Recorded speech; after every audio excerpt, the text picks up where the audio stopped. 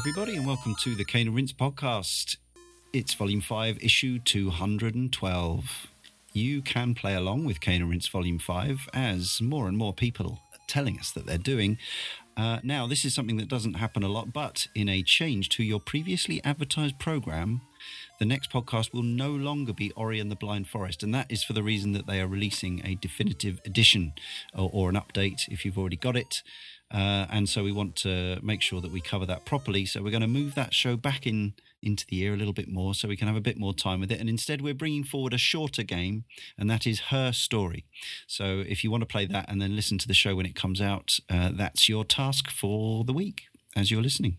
After that, we're back to the previously advertised programme. So that's Final Fight. Then it's Doom 3 and Resurrection of Evil and the BFG edition of Doom 3. Then it's Beyond Two Souls, and after that, returning to our Zelda series with that Ocarina of Time. Head to caneandrinse.com, as I always tell you, for articles and features and reviews and links to our forum, our Facebook page and our YouTube channel. It's all good stuff. If you enjoy the podcast, you will probably enjoy all of that stuff as well.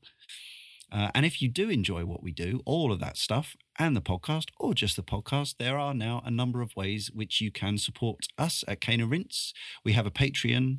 There's no paywalls or anything like that. All content is free to everyone regardless. But if you want to contribute, go to patreon.com/caneandrinse, and you can donate $1 or more if you like. Per month, or you can make a one-off donation and then cancel, and all that fundage will help us to continue trucking. We also have a podcast. Our latest iTunes review for Sound of Play says, I finally got around to checking this out, and now I get it. And a 5-star review. So I think that's the case for a lot of people. They haven't quite realised just what a great podcast Sound of Play is. Some people, as I keep saying, love it even more than they love this main Cane and Rinse podcast. So do remember to seek that out and download Sound of Play. We're up to 36, I think, at the time of recording. You can review and rate and subscribe to both of those podcasts on iTunes primarily, but also places like Stitcher Radio and TuneIn. Now, to the business at hand, and joining me, Leon Cox, in this issue, we have an all-American panel of Ryan Heyman. That is me. Sean O'Brien. Hello, hello. And returning, yes, Leah Hedu. Hello, hello. Thank you, everyone, for joining me. Now, we're going to issue a Zelda-type spoiler alert for this one. I think it's fair because we know quite a few people who haven't got around to playing some or all of the Zelda games, in many cases the Cane and Rinse panel included, are playing along with the podcast. Now, some of these games, I think it's fair to say, aren't that spoilable really, particularly the early ones, but here we are, we're on the 4th Zelda now. And this one, I would say, is probably the most spoilable so far.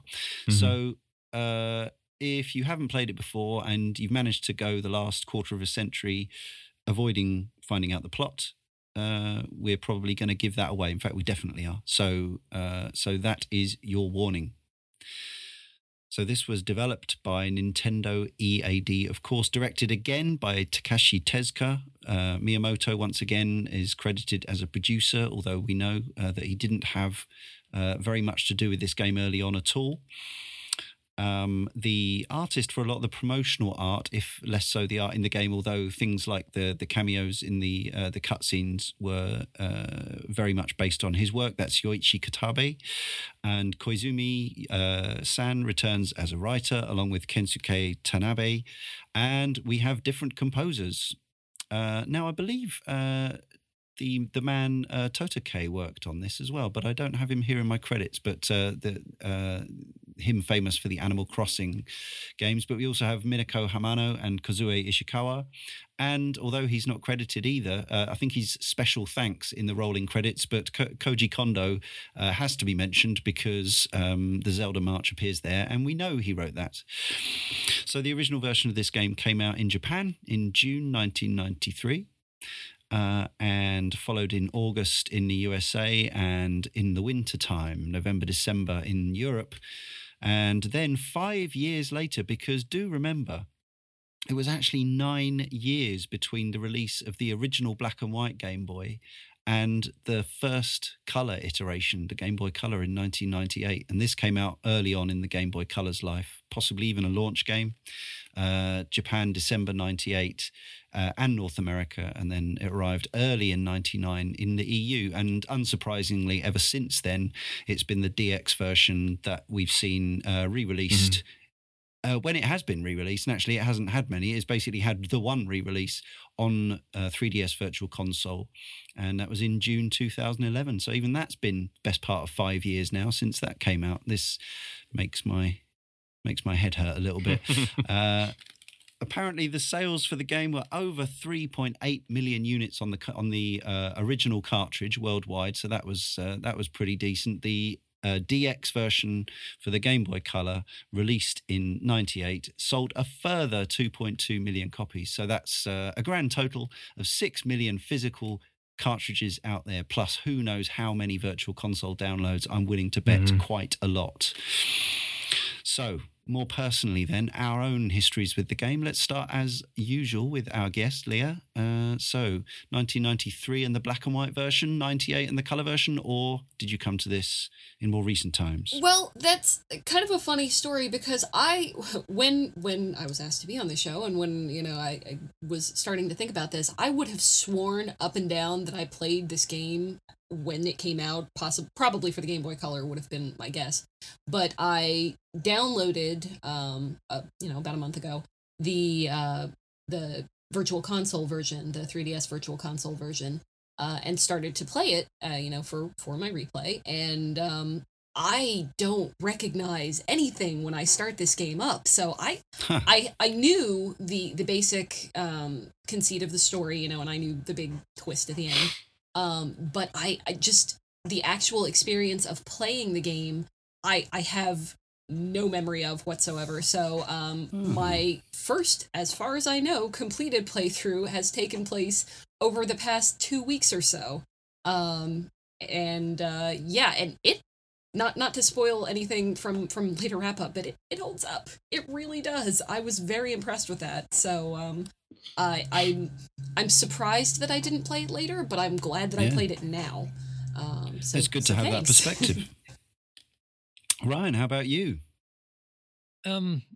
I was a Game Boy Pocket and a Game Boy Color owner back in the day, and I remember particularly the shot of Link kind of mooring his ship or whatever. He's kind of battling against the wind. Right in the opening cinematic there was pretty much ubiquitous among Game Boy Color advertisements. You'd see that shot everywhere. And so it was something that I always knew existed, but I actually didn't get around to playing it until I was preparing for this show. So I played it probably at the end of last year, at the beginning of this year, as I like to get a little bit ahead of myself so I'm not up against a real jam for time. But it's... I played the DX version, so the version in color. Yeah. Yep, it's kind of the default version now because it does have everything the original game had, plus a little bit more. Sean, how about you? Do you go back as far as the black and white Game Boy version? Not even close.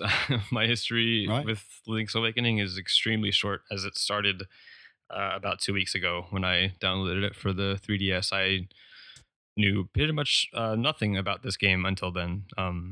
I knew the name. I knew it existed. I had a Game Boy way back in the day, but I never played it back then. I only played, I think, like 3 games for Game Boy, and that was like Mario and Fist of the North Star. But never got around to Link's Awakening. So, played it for the first time on 3DS, and I finished it about 4 hours ago. Oh, wow. Okay. All right, so it's not just me. I was concerned. Far from it. Far from it. I mean, this is actually unusual because, some listeners may be disappointed that we've got nobody who's steeped in this game from its 25 years ago, 23 years ago. But fortunately, we've got plenty of lovely correspondence from our community later on. And I was there at the time, but... funnily enough, I've also only completed this for the first time for the show, so that's 4 for 4. So my history with the game is I did see it back in the early-ish 90s. It was already Yeah, no, actually, it was new when I first saw it. It would have been about 1993 when a friend was showing it to me on his bog standard, big fat, greenish, yellowish, and greyish Game Boy. And I remember I think I mentioned this on a previous podcast, that I was impressed by the intro. And I think that was the first Zelda I'd really seen, because I didn't have my Super Nintendo at that point. And he was kind of, singing the praises of this little pocket adventure he had, but it wasn't a game that really, demoed very well. Somebody just showing it to you, a tiny glimpse of it. It was, just this little dude walking around hitting stuff. It didn't look particularly it didn't look like there was that much to it. But I took his word for it, and I was intrigued, and that led on to me getting my Super Nintendo and playing Link to the Past. But I didn't get a Game Boy until 1996 when the Pocket came out, and this the black and white version of this was one of the first games I bought for it. And I started it off, and I got to about the first or second dungeon, and then I got distracted and I put it down, and I didn't pick it up again. A few years later, I picked up the DX version. I think that was when I got a Game Boy Advance SP, which would still play Game Boy Color carts. So I picked up the DX Color version. Got to about 2 or 3 dungeons in, and then put it aside and got distracted and stopped playing. And this is not something that had happened to me with other Zelda games. And then again, I downloaded it. One of the first things I downloaded on 3DS Virtual Console when it came out on there. And once again, I got 2 or 3 dungeons in, and I got distracted and put it down. And yeah, so that kept happening. And in fact, even this playthrough, about 4 or 5 dungeons in, I put it down, got distracted. But this time, because we had the show to do, I, of course, went back to it and finished it a few days ago. And one of the things that I'm still trying to understand as we go into recording this show is why every time I tried to play through Link's Awakening, I got distracted or put off or drifted away from it a third to a halfway through. So hopefully I'll have some better understanding of that by the time we finish.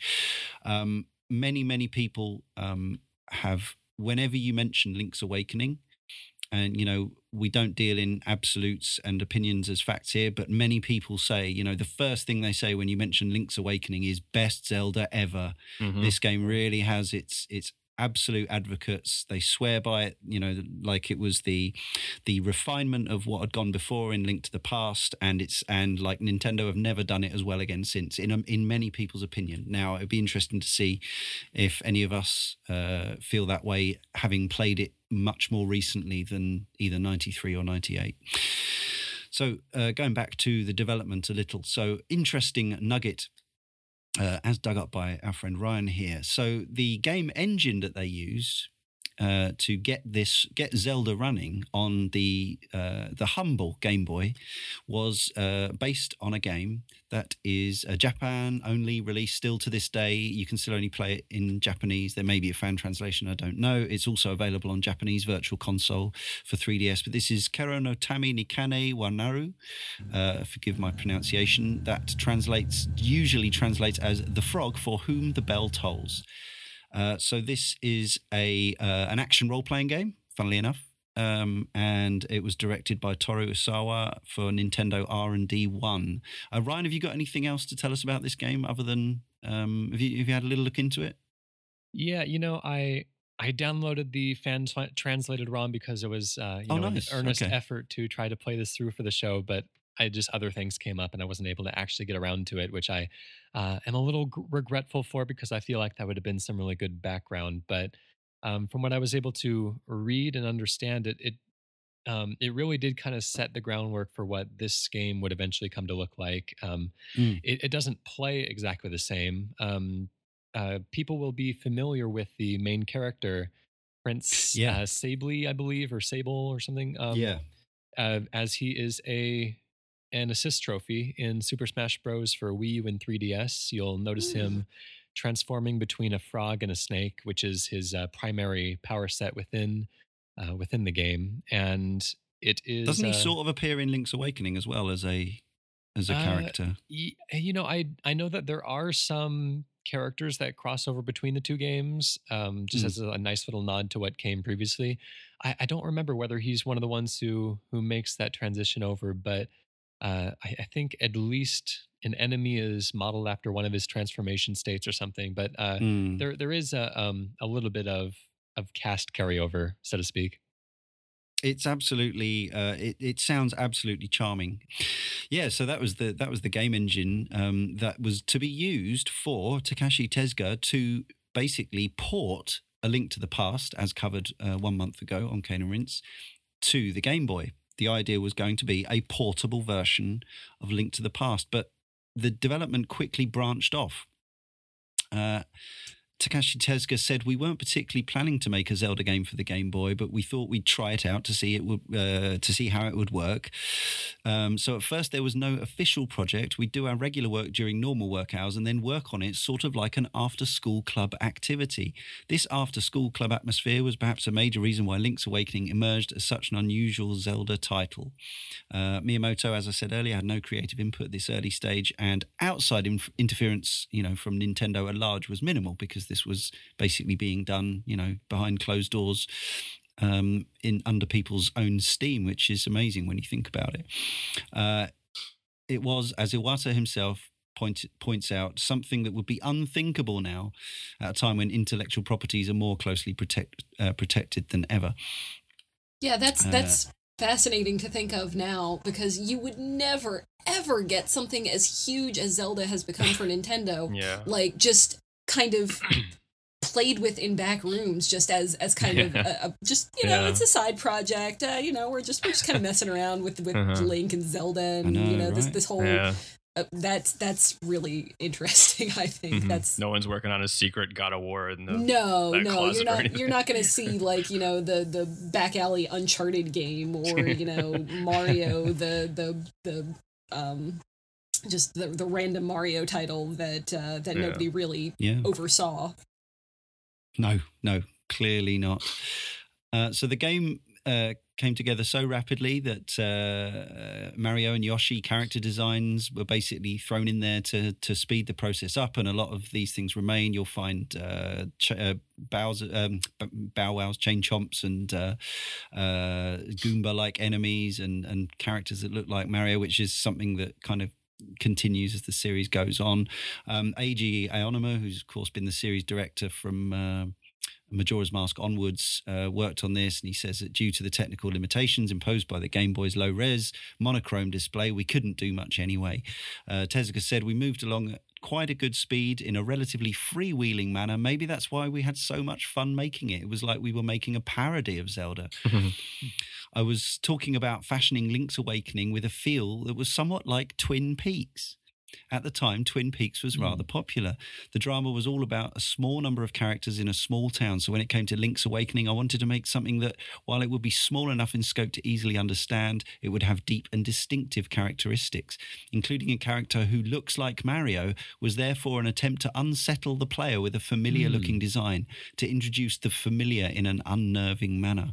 The result was a game that played much like a top-down 8-bit Zelda adventure, with the occasional side-scrolling section, not unlike Zelda 2, coupled with a surreal story that took in nightmarish creatures and recognizable yet strangely untrustworthy villagers.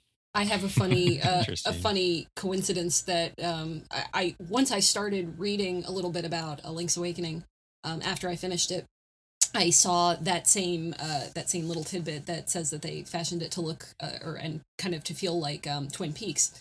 I have been watching Twin Peaks for the first time starting at about the end of January. Very good. A very good friend of mine gave me a Blu-ray box set of Twin Peaks last Christmas, and we had planned on kind of watching it in tandem because he had seen it before and I had not, and we had to finish watching the entirety of X-Files first. But once that happened, we got into Twin Peaks, and just reading that Link's Away, it kind of clicked a little bit once I read that. I was like, okay, yes, I do see what they're going for there.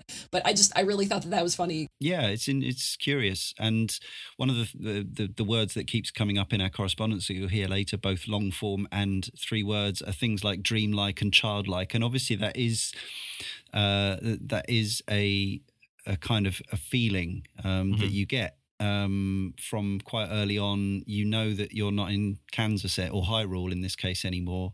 You learn that you're in Koholint, and I'm still not entirely sure how best to pronounce this. It could be Koholint, Koholint, Koholint. I say Koholint. Yeah, you can say what you like. And yes, and of course the other thing is that the first other character you see once you've been shipwrecked on this island shore is this young fair-haired woman. I say fair-haired again. Bear in mind that the initial version of this was grey and sort of slightly off-green colour. Mm-hmm.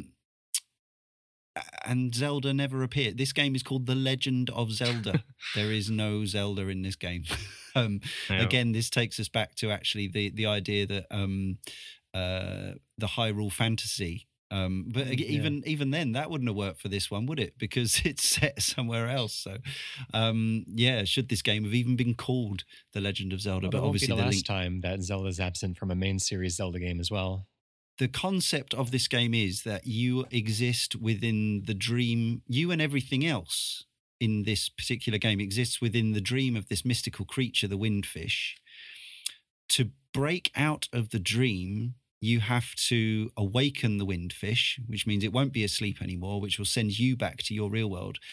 But it also means the end of everything that exists in the dream world. So all these, if you're having this lucid dream in which other characters are independent and can interact with you and have sentience, you are actually condemning them to no longer exist by completing the game. And they know that too. Like they will tell you, they start telling you somewhere around halfway through the game, they're like, listen, you can't do this. You're going to kill us all. When you wake the windfish, everything just goes away, including you and including us. Don't do it. They are very aware of what's going on.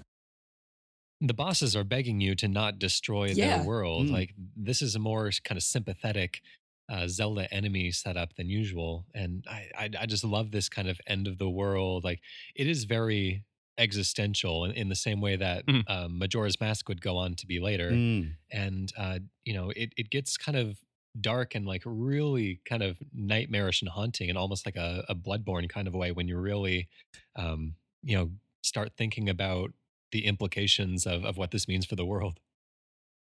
So the idea is that the dream has been invaded by nightmares, and these are the bosses, the enemies you need to, the enemies and bosses that you need to clear out from the dungeons, and they don't want to be cleared out because they want to take over the windfish's dreams. So there is this sort of slight element of, I suppose it's like you could take it as ethical justification because the dream world is only going to be polluted by these nightmares ultimately anyway, and you're trying to stop that. You're trying to purge them, but by clearing out this supposed menace, this evil, you're just killing everything. You're gonna eradicate this entire dimension from its existence. Although I don't suppose, it's not really discussed, is it? Sort of what happens when the windfish goes back to sleep, does the same dream world come back, or like, does he only have nightmares? Like, that sucks if that's true. So how do you all feel about this change in tone and setting, and what does this mean? The introduction of nightmares doesn't feel entirely necessary. Like, I understand that maybe they maybe a story, especially when this presented as kind of like a fairy tale without a clear good guy and bad guy dichotomy, might be a little bit more advanced and nuanced than maybe like a younger audience could get behind. But I think it would have been really interesting because inhabitants of this world have enough justification by themselves to want you to not destroy their world. And so, as a force of, nature almost, like, you are threatening their world, they don't have to be evil to want to stop you. And I think it would be really interesting and make the choice of what you end up doing with this world more meaningful if they were, hostile but well-intentioned and not evil or nightmarish. Although when you really kind of look at it, the nightmares don't seem to be doing a whole lot until you go in there and mess with them. Like, you get the I think it's towards the beginning of the game when somebody comes in and steals. I don't remember what the chain chomp's name is. Bow Wow. Is that yeah, right? Bow Wow. Somebody, they come in, but that's really the only time that they invade any place where the villagers are just kind of minding their own business. You don't see a whole lot of particularly the larger monsters until you bust up their houses. Like, you're going into their home and you're messing with them to get these instruments. And you know what this all makes me think of? It's Shadow of the Colossus. Mm-hmm. Yeah. Yeah, it's like that. Actually, you know, you're serving your own ends. You're going around this mysterious land, finding the layers of these creatures, and then taking them out for your own selfish gain. Which doesn't feel very, you know, this legendary hero of time. But then I suppose, you know, there's always the sense that maybe the whole thing isn't.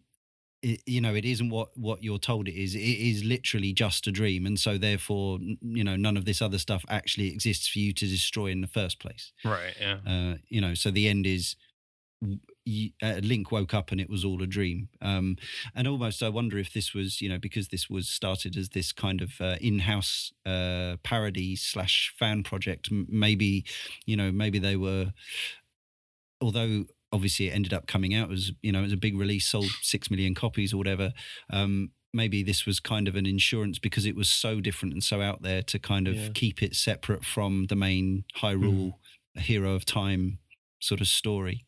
Let's talk about the visuals. Now, this is going to be slightly tricky because, I'm sure you've seen them all. You've all seen screenshots of the original version, but I assume we've all played on the 3DS? Yeah. Yeah. Yeah, DX version on 3DS or some form of emulation. So we're looking at it through slightly different eyes. It did look different on a green or grey screened Game Boy, black and white, back in the 90s. Now, my memory was that it was functional yet also impressive, in the sense that, you know, you could, despite this incredibly low, modest resolution and, you know, these tiny little sprites, the artists did amazing work in terms of communicating animation and character on this tiny little 8-bit console on this tiny little screen. Amazing, really. But yet, my perspective was always, and it was the sequel, you know, well, it wasn't the sequel because we talked about that, but it was the follow-up to a Super Nintendo game, A Link to the Past, which the graphics of which, although, as I say, I didn't find sort of spectacular at the time, I did find very, very appealing and very attractive, and they were, you know, clearly a 16-bit visual style. So it always to me felt like a slight, you know, like, well, not a slight, a fairly major step backwards. And although I like to think that I'm not so shallow that, you know, I mean, I play plenty of 8-bit games, even well older than this one. And I can very much enjoy pixel art of all eras. I think there was always a slight contrast for me of having gone from Link to the Past to this a year or two later and thinking, oh, but it doesn't look as gorgeous as Link to the Past did. So how do you feel about the visuals? I'd agree with what you said about kind of feeling a little bit almost like a step backward, but for particularly if you had played any number of other original Game Boy games and kind of compared those to what Link's Awakening managed to do with the same hardware, it is very impressive. And I mean, it still looks pretty good, just, you know, considering what it is. It's I don't look at it and think, I don't want to play this because it doesn't look very good. Sure. If you compare it to other things, then yeah, I mean, there are some issues, but I think that it's, for what it was dealing with and for the hardware particularly, it was it is still a pretty decent looking game. Yeah, and for me, the design of basically the entire world is what ended up winning me over. Like at first, I wasn't really feeling pretty much anything about the game, if I'm honest, at the beginning. Really? And then it just, after a while, like as the world started to like reveal more of itself and kind of congeal as this one cohesive island, like I started to get much more impressed with it actually, and it ended up being really charming. And as you said about the animation of the characters too, I think really helped. So it's just, even though they're just like, it's just 2 frames of them usually just like, moving left to right or something like that. It's always just really charming, and ended up putting a smile on my face by the end of it. I do like how the map is set up also, and I imagine that was at least partially a limitation of the hardware to have it kind of be this strict grid, But I like how that works, and that's as much a personal preference as it is anything else, because I kind of like being able to check off, to see when I open the map, these are places I haven't been yet because they're still dark on the map. I would actually really like to see if they were to not even necessarily do a remake, but if they were to do a follow-up, potentially a la Link Between Worlds. Like a Link Between Worlds. Yeah, exactly. Yeah, sure. What I kept thinking was I would love to have the ability, possibly on the bottom screen of a DS, for example, to click on one of these squares and add my own notes to it. Because some of the squares already have notes, but they're not that specific. You could put, there's a rock here that I could push aside. You could put any number of things. I think that's a possibility that really could be worked with. But I like how it's set up that way, and the maps in the dungeons are largely the same. I mean, they're obviously modeled after the maps in the original Zelda, but I really liked how the world map looked and just how it functioned. Yeah, and one grid per screen, and this time, we're back. We talked about this slightly odd hybrid in the Super Nintendo game of being some scrolling and some flick screen, whereas after the original The Legend of Zelda, obviously it was one screen to one screen. This we're back to that, but now we've got a slightly more functional map. And as you say, the annotations thing came in with Phantom Hourglass, which is a game we're going to cover later in the series, and that was probably my favourite sort of new feature about that. And I want to believe that A Link Between Worlds did well enough that they would perfectly consider maybe a new 3DS specific Link's Awakening 2, like they did with Link to the Past. That would be pretty amazing. I would be all over that. Ryan, how do you feel about the graphics? About the visuals. I didn't really have that same feeling that you did, that it felt like a major step down from Link's Awakening. I mean, from Link to the Past. Sorry, these names are so similar. It is kind of demonstrably not as lush and textured and beautiful as that game. But in my years spent with the Zelda series, like I kind of come to expect that each game will look substantially different from the last for the most part. And each game has its own distinct look. And so I was... I guess I don't really compare them one to the other as much. And so I thought for what it was, this game was a striking, nice looking, and just based on the way that it controlled on more of a, even the movement was more grid based, less strafing and stuff than you would see in the Super Nintendo entry. And so all of the a lot of these aspects of the design kind of harken me back to the original Zelda more so. So that was probably the one that I was drawing comparisons to most of all. But I think that just kind of a point in the favor of Link's Awakening, and especially the visuals, is that many of the sprites and a lot of the kind of world art elements were directly reused in the Oracle of Seasons and Oracle of Ages games. And so, just even many years later, they still had the faith in the art that these artists had done, that this still holds up, even moving on to a new platform that, so that's kind of a feather in the cap of Link's Awakening and the amazing work that the artists did at that team. Yeah, it's a very good point. We'll be covering Oracle of Ages and Oracle of Seasons in one podcast in a few months' time. But yeah, that was actually that. I think those were 2002 or 2003. So they arrived 10 years after the original Link's Awakening, and yet on a visual level, apart from the fact that these were on the Game Boy Color and therefore had, I think it's 8 colors per screen, something like that. Not a huge amount. And I always felt that, as you'd expect, this was a possibly, I think, a launch game for the Game Boy Color, or certainly very, very close to it. And so obviously this was a game, they were so pleased and proud of this game, and obviously it had done very well for them, that they were happy enough just to re-release it on their long-awaited Color Game Boy. And I think actually one of the sacrifices that perhaps the Game Boy Color did make, that it in one area in which it absolutely wasn't an upgrade, was the sound chip was identical to the original Game Boys, as far as I know.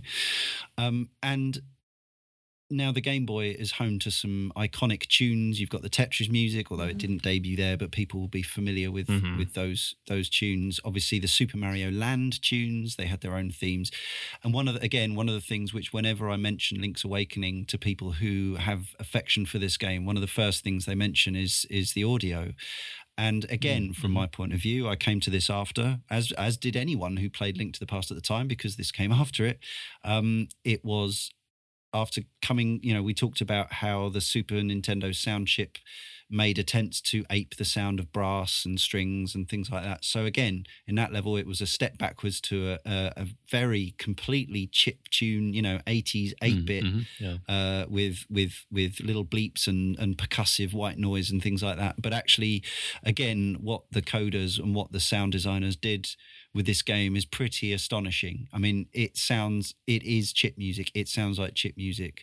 But I think the amount of music they've managed to cram on this cartridge, and some of the memorable tunes, and even the sort of the pseudo synthesizer sounds they managed to get out for some of the atmospheric set pieces and things like that were pretty amazing. And yeah, there's a lot of this music that I still find myself actually turning the audio up on the 3DS to listen to.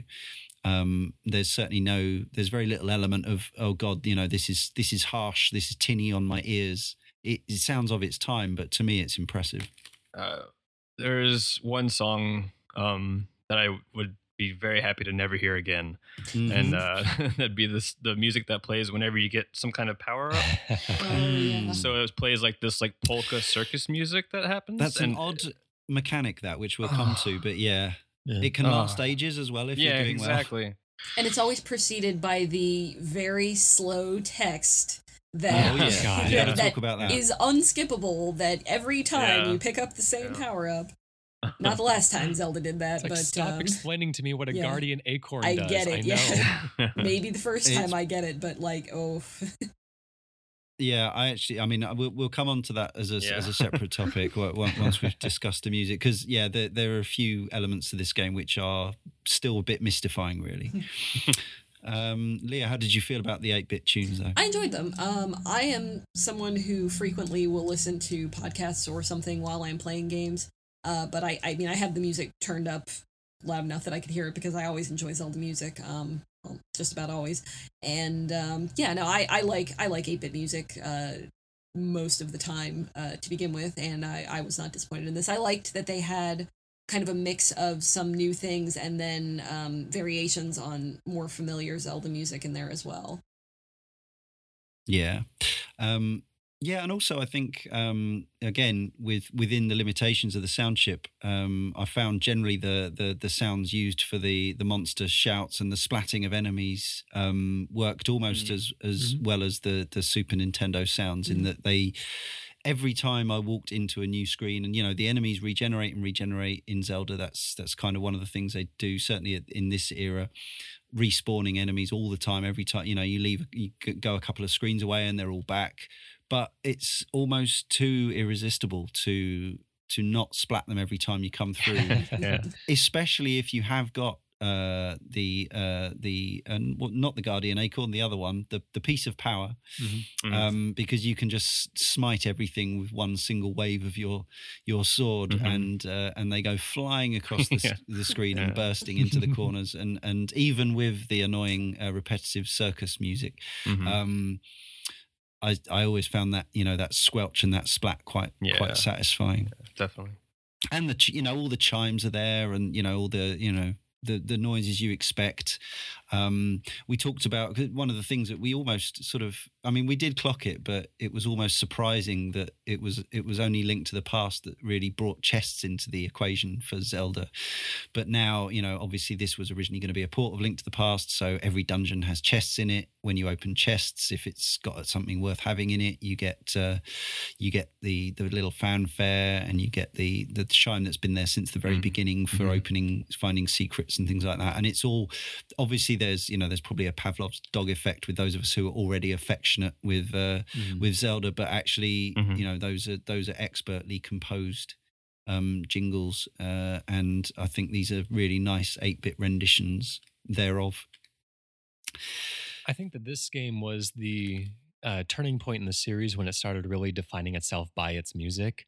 A Link to the Past had used the ocarina as your kind of warp whistle type item, which might have been a kind of carryover reference to Mario 3 or, however that came to be. But kind of like Castlevania will put, Symphony of the Night or something into its title quite frequently as a way of, maybe just kind of subtly hinting like this game also has an excellent soundtrack. We're really proud of it. Or it just kind of became like a way that the series defined itself after a certain amount of time. And I feel like the Legend of Zelda series kind of grew into that same trend as well. You'll see with Ocarina of Time and The Wind Waker, like oftentimes the game is named after a musical element of the game. And absolutely, it isn't in the title here, but the entire game you're collecting musical instruments to eventually play the Ballad of the Windfish. And it kind of unfortunately, and maybe it was just my hearing of it, I love the piece of music, but I think that with all of the instruments, perhaps they gave you so many instruments because they had so many dungeons, and you just ended up with 12 or however many instruments at the end of the game. But I felt like it came across as a little cacophonous towards the end there, unfortunately. But it's sort of, but it also, it does play tricks, because every time you collect one of these instruments at the end of a dungeon, it suggests to you that you're going to hear that instrument as part of this overall composition. But of course you kind of don't, because it's like, I don't know how many channels of sound the Game Boy, it's like 2 or something. So what it does is it kind of segues from one to the other in the Ballad of the Windfish, which I suspect we'll end this podcast with. But yeah, I do know what you mean. There's a lot going on, but actually I thought it was impressive. I always say my favorite musical moment in this game was you're kind of searching the overworld at the beginning of the game. You're washed aboard on this island, and you don't have any of your equipment, and you're just kind of wandering, and you get this unfamiliar background music as you're traveling throughout. And you eventually come to find your sword on the beach as well, after you acquire your shield. And right when you pick up the sword, then the Legend of Zelda music starts again, and you're like, yeah, we're back in the adventure. It was great. Yeah, embarrassingly, I got stuck really early on, even though I played this game several dungeons in before, because I completely forgot that those spiny urchins on the beach, you could just hit them out the way. I was with the shield. I was like, why? How do I get through here? So but there's a few puzzles like that where the solution is more obvious than I think, perhaps. Definitely. And you can end up feeling rather stupid if you Yeah. Well, we'll come on to that. First of all, I want to talk about the actual control of your avatar in the world, who is Link, of course, unless you've named him something else, or if the game has named him something else for you. Now, the thing that always impressed me about this was how speedy and fluid Link is to control, how sort of nippy, especially when he's got a piece of power and he actually goes faster in the world. And the fact that he, even compared to other games on later times on later systems, Link is really maneuverable. Do you know what I mean? Like a lot of JRPGs, and I know this isn't a traditional JRPG in that sense, but there were games like Suikoden that came around this time where you couldn't even move diagonally. Pokemon as well, on the same system, they had that very sort of square by square rigid feel that felt more like the original The Legend of Zelda from 1986-7. But here, Link, you can kind of it's not grid based movement, is it? He's free to move around the entire screen, in a curve, if you like. I mean, he's, it's not because he's on a D-pad, but do you know what I mean? That to me helps me connect to the game and not feel so stifled by it as I've experienced in other games like Pokemon and things. Yeah, his attacks can do the same thing as well. Like you can shoot your boomerang or you can jump diagonally as well too. I like that a lot. I believe you have to jump diagonally sometimes, so they want you to. Quite true. They want you to kind of put that mobility to use. Yeah, you can move in the air, and on the side on the Mario or Zelda 2 like sections, where they're kind of like a cross between Mario Land and Zelda 2. Really, they're only a million times easier than Zelda 2. They're certainly more at the Mario Land difficulty. But yeah, Link he's like super maneuverable in the air, more so than Mario. Yeah. But yeah, in this game, Link's just so I just love the way he's so crisp and responsive, and it's never frustrating to control him. When you press the sword button, the sword just swings like this instant. Well, you say I imagine we're going to talk about this, but you say the sword button. There is no sword button unless you have the sword equipped to one of your buttons. This is a very good point. Well, let's talk about that now, because this is a big thing. I found that kind of frustrating. That was probably the part that I had the most trouble with, and it wasn't even that bad, but it felt like the thing that had the greatest degree of limitation to me, just because you pretty much, you don't have to have your sword taking up one of those slots, but most of the time you're going to want to have your sword taking up one of those slots, and so you only have the A and the B button as kind of item action buttons on the Game Boy. That's all they could give you, because that's all there was. That's all there was. Yeah. So that's kind of all you have available to you. So you can only have, out of, a dozen or so items, you can only have 2 of those equipped at any one time. And most of the time, like I said, you're going to want to have one of those being the sword. So you're not going to be able to, on a regular basis, jump and have your power bracelet equipped so you can lift, your rocks or whatever. You're going to kind of need to have a little bit of foresight into what you're going to want to be doing in a particular area. Because although I will say that the switching is very fast, they did get that part right, at least. I think you spend a lot of time in menus in Zelda games, but I think this one you spend the most time jumping in and out, and I think it is simply a limitation of the fact that the original Game Boy had a start button, a select button, so that's your and you had to even press those together to save and quit out, because normally one of them's your inventory and one of them's your map, and then you've got A and B, and that's it. And so you have to spend a lot of time jumping in and out of the menu, and it does become wearing. And I do wonder if that's one of the reasons that I drifted away from this game in previous times. It's there's no questioning that it's tedious, but I do appreciate that, as you said, Leah, that they nailed at least that there's no lag between jumping into the start screen, picking an item, jumping right back out. So eventually, like once you kind of make that own list in your head of like where these items are going to be when you hit the start menu, you can kind of like do muscle memory, but it's going to take a while to get there. So it stays on the last thing. So you can get really quick at it, but you do it a lot. But what I would say is on the flip side of this, it allows this sort of quite interesting item combination management, which the other games don't really have in quite the same way. So obviously you've got ones that are absolutely necessary, like Pegasus boots plus rock feather equals long jump. Long jump. But there are other things, you can try different combos and make yourself stronger in different situations against different enemies. Again, you've got this large menagerie of different enemies with different weaknesses. And quite a few of the items in this game are pretty optional as well, including some really cool ones.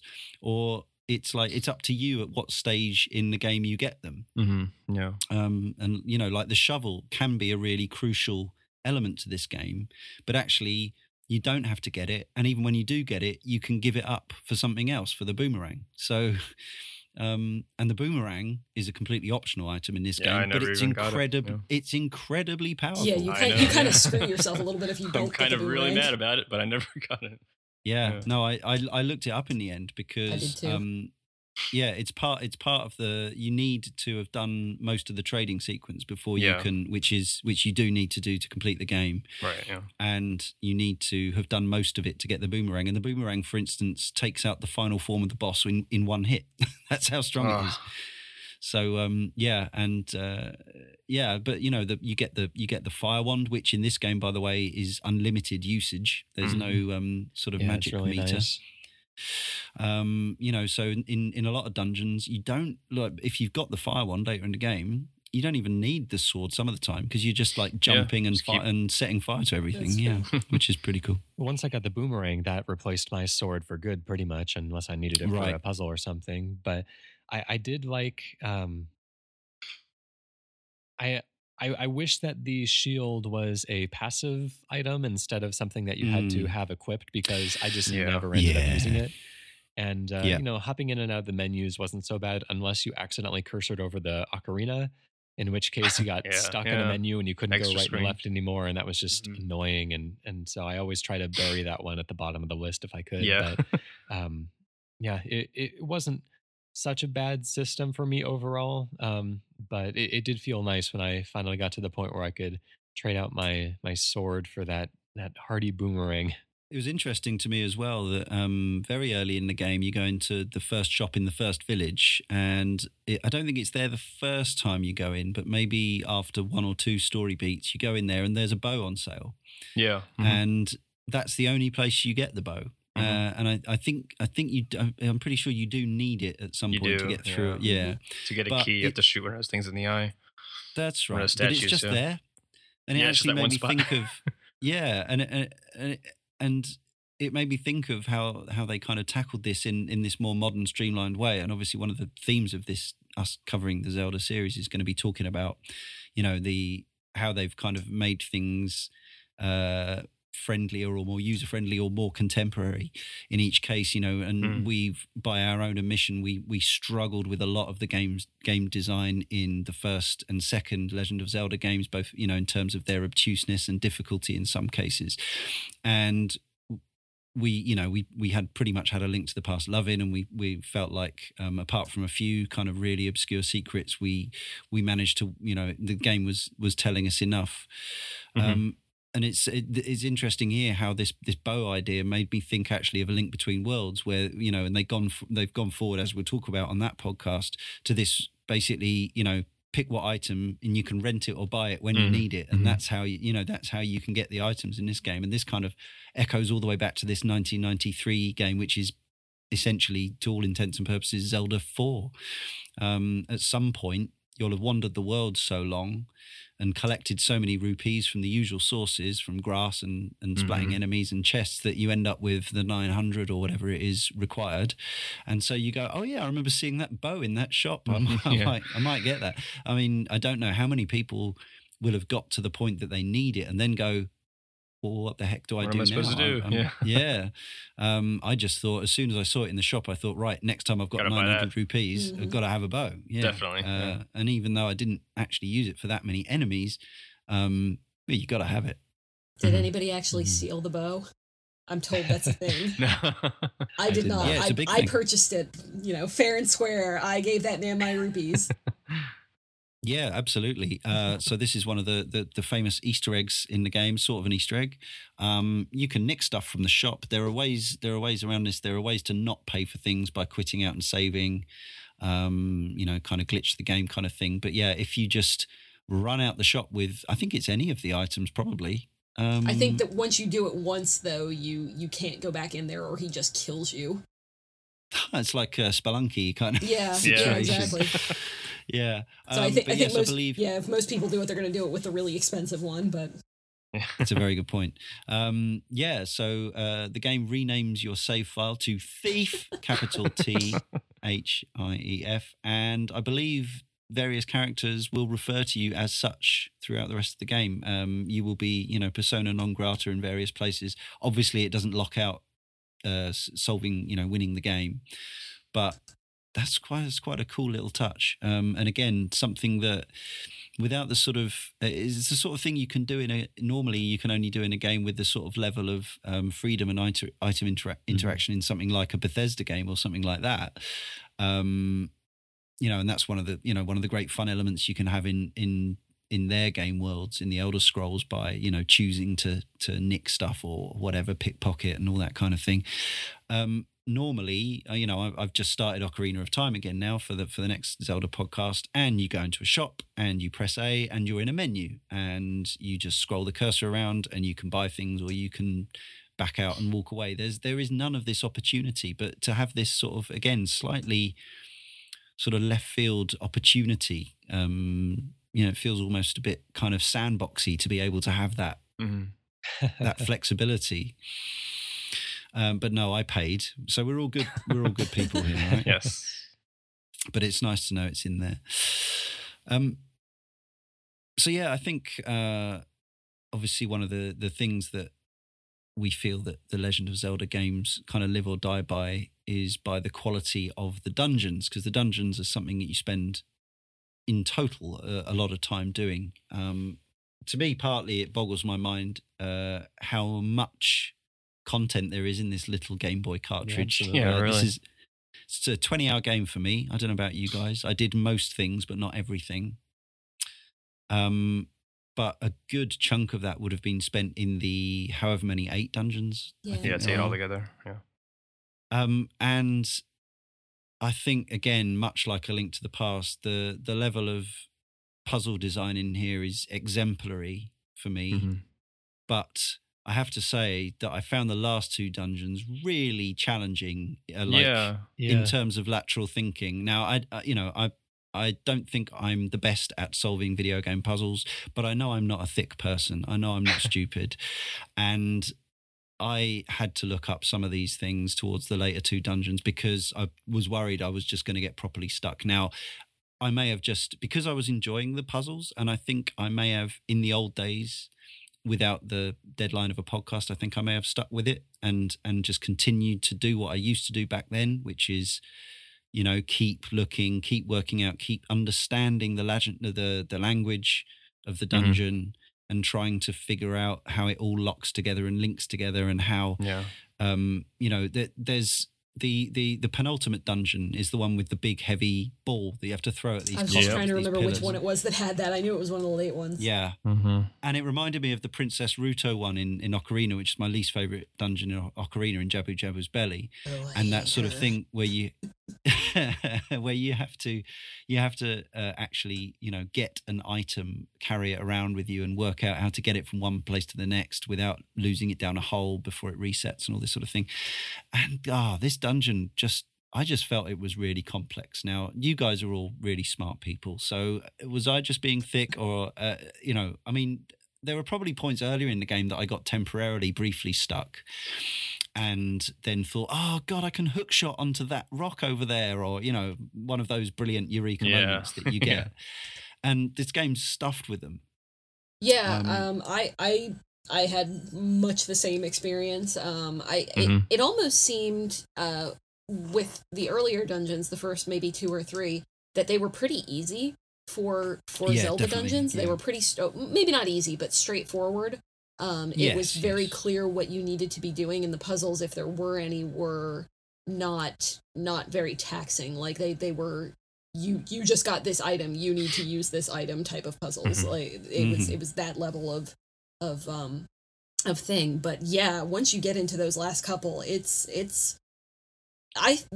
stuff that I tended to have the most trouble with was when you start needing to coordinate what happens in between floors. Like you need to start falling through specific places, or you need to change something on an upper level that will then have an effect on a lower level.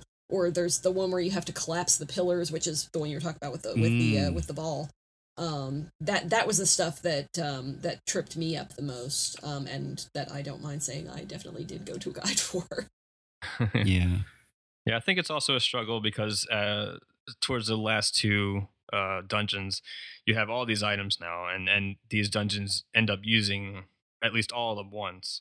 So you're going through each screen.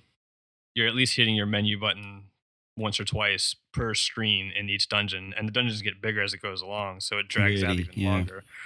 So it just ends up like my mind was just racing after a while. Like, what am I doing? Because I had to go through so many screens to get to where I needed to go. But yeah, I would agree totally that there's a big spike towards those last 2. I think the one thing that was kind of a saving grace, though, was the fact that this was everything was contained to, for the most part, kind of single screen challenges. especially early on in the game. Like, we did talk a little bit about the carrying that big massive ball around, and some of the annoying puzzles of pulling a rope to open a door and then just running right through it as fast as you can. Yeah. But for the most part, at least in the early game, there were a lot of, the solution will be on screen somewhere, and you just have to sit there and stare at it, kind of like Portal. Like, everything that you need is in front of you. I just need to look at this differently and consider what I have in my pockets and stuff. And I really like that. Something that like A Link to the Past and even the Oracle games, they had some very clever designs, but they're not as immediate of puzzles. They're not the very clean, simple, like, sometimes things would be hidden off the screen. You just need to scroll it a little bit that way. And so it's a little harder to keep everything in mind. And so I do kind of like that. And it kind of mitigated some of the, at least earlier challenges for me. Yeah. Yeah, there's certainly there's I think that the one of our correspondents mentions later on. I think this one introduces the throw pot at door to open door mechanic, which I don't think had been there before. Was that not in Link to the Past? I'm not sure. Anyway, I don't think so. No. So that was something that took a while for me to it's one of those things where you end up just, trying everything. Right. Yeah. And so it ends up working, which isn't necessarily as cool as the feeling of smug when you've worked out, that, so that, that even if it's something like there are some bombable walls in the dungeons that don't have cracks, but they're indicated by other methods. So there'll be like a path that leads to nowhere seemingly. And this also has the, you can tap walls and it makes a different sound if there's a bombable area, but it's not as completely kind of open and you work it out as the first two games where it's like, there might be something in here. There might be like we were talking about the bit in towards the end of Zelda 2 where there's just a wall that you have to walk through, because why wouldn't you try and walk through every wall in the game? This at least has some sort of semblance of hintage, although I still suspect that, even back in 93, 92 when this was being designed, there still would have been more, it would have been more acceptable. And, I was there, I remember it was more acceptable for games to be obtuse than it is now, and not have any particularly obvious, get out clause other than phone the Nintendo helpline or wait for Nintendo Power to come out. Or so, I try not to feel too bad about being, stupid, and that my brain may have atrophied from years of golden arrows and breadcrumb trails, as I always mention. But yeah, those last two dungeons are big and intricate and complicated. And I think if I hadn't had a deadline, I think they were cool enough and satisfying enough that I could have, with patience and time, kind of worked them out. And sometimes it's you just get on a roll. Obviously, we will talk about the famous Ocarina Water Temple when we get to that one. I was talking to somebody about this on social media recently, because I did the water temple in Ocarina. I remember having no problems with it whatsoever. Everyone always says, "Oh my God, it's the worst dungeon in Zelda," For whatever reason, I was just on a roll that day, and I had it in my. I just got it. The picture in my mind was clear. I knew what I was doing. I knew how to do it. I don't know about you all, but I find my experience with a Zelda dungeon can vary wildly depending on my tiredness, my emotional state. You go into any sort of lateral thinking puzzle in life, and absolutely. Sometimes you just need to sleep on it. Sometimes you just need some caffeine. Sometimes you need to walk away and come back to it. And I think these dungeons are very much like that. They are logic puzzles, ultimately, where you're given a set of rules, and generally those rules are completely fair and consistent. Also, something which I think this game sort of starts to set a trend for is the, even more so than its predecessor, is the fact that the bosses are really easy by and large. I don't think there was a boss which gave me. So I think I had fun with all of them, and none of them were massively obscure. There's a couple of bits where you have to use magic powder, which is something that you use so rarely that you think forget about it. Yeah, forget about it. Yeah, but again, that's the puzzle, isn't it? The puzzle is open your mind, think about the things you haven't done. Just because you haven't done that for ages doesn't mean you don't need to do it now, sort of thing. I feel like the fish boss was so easy. I felt like crazy. I did it wrong. Like I was second guessing myself. That's insane, that one. I don't know what they were thinking there. The only boss I can really remember having trouble, and it wasn't even that I had trouble figuring out how to do it, it was just kind of frustrating, was the one where there's like 4 holes in the wall and he sticks his head out. Yeah. The only reason I had trouble with that is not that I had trouble figuring out how to do it, it was that the one that I hit always seemed to be the booby trapped one, like, because there was always one that just has, did he have like a bomb on his tail or something and he just spirals out when you hit him? Yeah. I had some problems the timing on that one was probably harsher than a lot of them. But even so, it wasn't what I'd call difficult. It was just a little. No. It seemed like he was out to get me a little bit more than the other ones did. But again, but harking back to the art, I think they managed to imbue them with a lot of character. Like none of them were kind of terrifying. Like I think as we go on in the series, from Ocarina onwards, the bosses start to become actually quite unnerving. The way they look and the way they act, the way they're introduced with a big caption and all that sort of thing, and camera sweeps. But here they're kind of cute, but but that's fine. It sort of fits this dream world on this handheld game for me. He's not even really a boss, but I guess there are mini bosses too, right? Like halfway through each dungeon, or at least 1 or 2. And I think I can't remember which of the last 2 dungeons it's in, but it's towards the end of it where there's this I think it's a penguin with boxing gloves. Oh yeah. And it just constantly punches really fast at you, and you have to get right underneath or on top of it. And if it hits you, if it connects, it sends you all the way to the beginning of the dungeon, which drove me insane. So that trading sequence, this was the first Zelda game with a trading sequence of this nature. And it's something that we've seen since, but it's not something that's perhaps so integral to the A to Z experience as it is in Link's Awakening. So this starts very early, and I suppose it would be possible to kind of not pick up on how important this is for quite a while. And in fact, I didn't really ever realize until trying to translate the final book with which to right there with you. So luckily I'd already done a good chunk of it. So you start off by, you have to win, and this is another cameo, of course, that you have to win a Yoshi doll for a baby in the village. And from here, you give one item to one person and they give you another item. And it's the most bizarre series of things. You get a ribbon, some dog food, some bananas, a stick, a honeycomb, a pineapple, a hibiscus flower, and a letter. And that, by the way, is a bizarre sequence where you've got a man writing love letters to his goat, a fancy woman who is pretending that she's Princess Peach from the Mushroom Kingdom. All a bit strange. There's a fishing hook, and this is a bit that I did have to, again, I will freely admit to having to look up where the guy was to give the fishing hook to. Yeah, same here. He's hidden in the lake under a bridge, which actually, again, I could have known because there's a guy under a bridge in Link to the Past and so on and so forth. Anyway, you get to the end and you need this particular lens to understand these ancient writings, which allow you to work your way through an unpleasant and slightly randomly generated or procedurally generated maze to get to the inner core of the windfish egg to fight the nightmares. Just thoughts about this whole sequence, folks. It is definitely easy to not realize how important that's going to be, because it comes off as kind of just a side thing. You think maybe you'll get a sword upgrade, or maybe you'll get an upgrade for one of your items.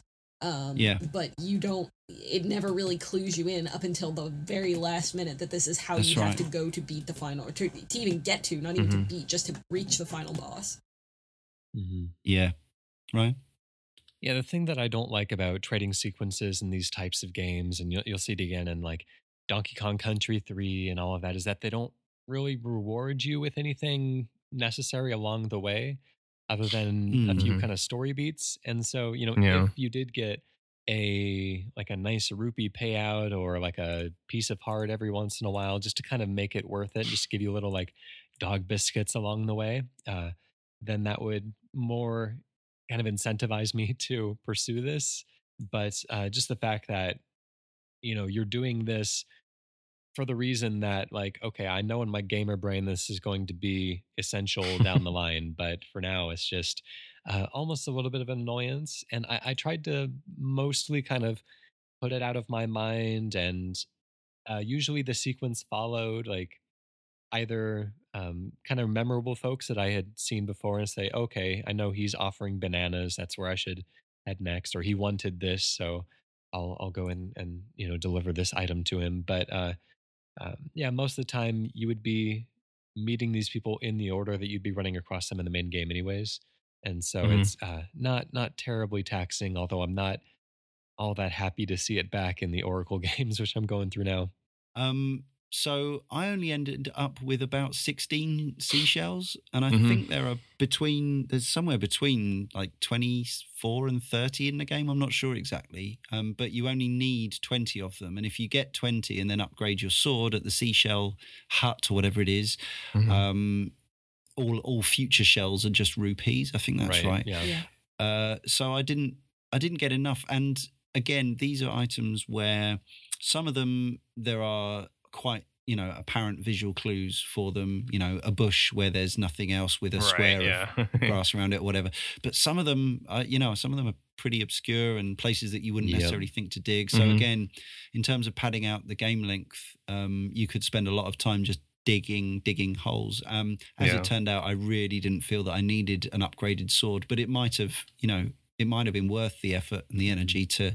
It's things like the little blobby enemies that split into two blobs and then they stick to you. Yes. If you have a level 2 sword, you don't get the little two little sticky ones. Yeah, you just take it. You just take them straight out. So who went through the seashell? I did. Shenanigans. Yeah, I did this as well. Yes. Okay. Did you enjoy it? Was it worth it? I mean, it definitely made things easier after I had it. It was a little tedious maybe to get to some of them, but I think it was worth it in the end. This was something I was actually really excited about when I saw that it was a thing, because I guess collecting, they weren't seashells, they were little like squid babies, or that. But I think it was kind of a very similar thing in Link Between Worlds.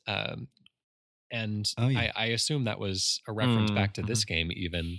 But that was maybe my favorite part of that game, is just going through the world and hearing the cry of these little squid babies and thinking like, oh, they're around here somewhere. Maybe it's under this rock, or maybe it's on the wall. These don't have that.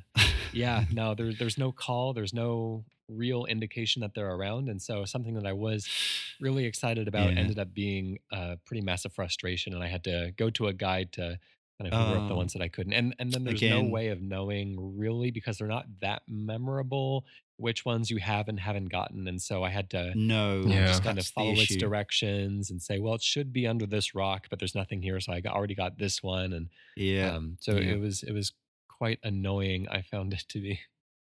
See, I didn't know that this upgrades your sword until now. And I kept walking around picking up these seashells, and every time you pick it up, there's this text box that comes up that says, you're going to get something really cool if you get all of them. And I didn't know how many there were. So I kept going back to the seashell house over and over again. Do I have enough now? Do I have enough now? Do I have enough now? No. And I never really knew what I was going to get, but I was like excited. It has to be something good. It keeps telling me it's something good every time. And now I'm finding out that it's a level 2 sword, and I'm not too happy. I think you're right. It doesn't actually tell you. It's not like the gold sculptures in Ocarina, where it pretty much says, do this and something amazing is going to happen, and this is how many there are of them, and all this sort of thing. It's like there are some of these, and they're quite cool. And again, this was 5 years prior to Ocarina of Time, even, and 20 years before Link Between Worlds, and I guess again that's where we see the difference. But I quite like the enigma of it, the mystery. I never knew until I did the research for the podcast. I may not have found out either. Yeah, and this game has a best ending as well, which I didn't quite get because at some point I died. I don't know when. Obviously, the save state thing makes this much easier to attain than it would have been back in the day. Mm-hmm. But if you get to the entire end without ever having been game overed against your wishes, you get to see Marin enacting her sad wish or her happy wish to become a seagull flying around, which is quite sweet. And her face sort of appears in the sky. It's a nice little extra incentive. So does this not imply then that everything wasn't destroyed or at least dissolved when you leave, and that like everyone keeps going on in their own way? That's a much nicer idea. So as a panel here, we're only really fully familiar with the DX version of the game, even though I did start the black and white version a couple of times, or at least once. So the DX version came 5 years later, as we know, on the Game Boy Color, and of course had to add some things for added value to those people who'd already bought it. Debatable whether it would have been enough to play it again, but I think actually the color graphics probably would have added enough for me to play it again. Totally. You know, they're not. You know, the colors of the Game Boy Color were limited, but they added some color, that's for sure. So obviously Nintendo, as they do, showing off the unique features of their new hardware, added a color dungeon. In this case, completely optional. There's a guide to finding it in the library in the first village. So I did this quite early in the game. I'd kind of always assumed that it was something you'd have to do later in the game, but it's not. So you really only have to go through like the first 2 dungeons, maybe the first 3. You can get to it very early, which is really helpful because it makes the game considerably easier than the original version would have been. Because if you complete this color dungeon, which is full of color related puzzles that you need a color screen to see, you get the choice of red or blue armor for the rest of the game. One of them gives you extra attack power, one of them gives you extra defense. So I chose the extra defense, and it was quite difficult to die from that point on. So that makes the game quite a lot easier. And I thought it was a fun little dungeon. Did everyone else go for this? Yeah, I did. I also took the defense. But it was a nice little aside. And the other DX exclusive thing is quite a cute little aside that has no reward other than itself. This was when I think you could print these out on the Game Boy printer. Yeah, I was going to ask about that. Yes, that seemed like a nice application for that underutilized. Well, maybe it didn't have a lot of promise to begin with, but the Game Boy printer that they marketed alongside the Game Boy camera. Yeah, I'm pretty sure it tied in with that, even though that was not a color device. But this photography side quest makes its debut. So there's a new little house in the world. You pop in there, and there's a little photography dude who is a mouse, I think. I think so. Mouse? Yeah, I think so. Yeah. Mm-hmm. Of course, he's a photography mouse. And from that point on, you sign up to his quest, and every so often you go into a certain location. And you do a little pose, and you get a little, full screen cameo graphic of Link doing a funny pose with somebody else, normally in a certain place, and the camera flashes, and you get to keep the picture. And I think you can print them out. Yeah, I don't know what else to say about that. It exists. It's kind of cute. Now, before we move on to hearing what our community thinks about Link's Awakening, this is probably the most kind of significant Ryan's other media, Zelda media corner in a way, in that there were discussions about whether we should actually cover these on a podcast or podcasts. Now, I decided, I think we all decided probably, that we wouldn't give them their own podcast. These are the 3 Philips CDI games. Ryan, over to you. Yeah, a little bit of background on this. Once the Sega CD was released, Nintendo wished to create their own disc-based system to compete, or at least a disc-based add-on to the Super Nintendo. Games on disc can typically be larger, have higher fidelity music, and can boast superior visuals to cartridge-based games. Nintendo originally paired up with Sony, working together on what they were calling the Nintendo PlayStation as an That's add-on right. to the SNES. Nintendo, without even formally telling Sony, from what the rumors are, they broke their agreement and started working with Philips instead. Sony was understandably upset about this and used a technology that they had built with Nintendo to develop their own console, the tremendously successful, even to this day, PlayStation line. It did all right for them. Yeah. And after the Sega CD more or less failed, people didn't really pick up on it all that much. And Nintendo halted progress on their pursuit for a disc-based Super NES add-on. And instead, they just gave Philips the license to a few of their core properties. And so Philips had created a few Zelda games and at least one or two Mario games, I'd say.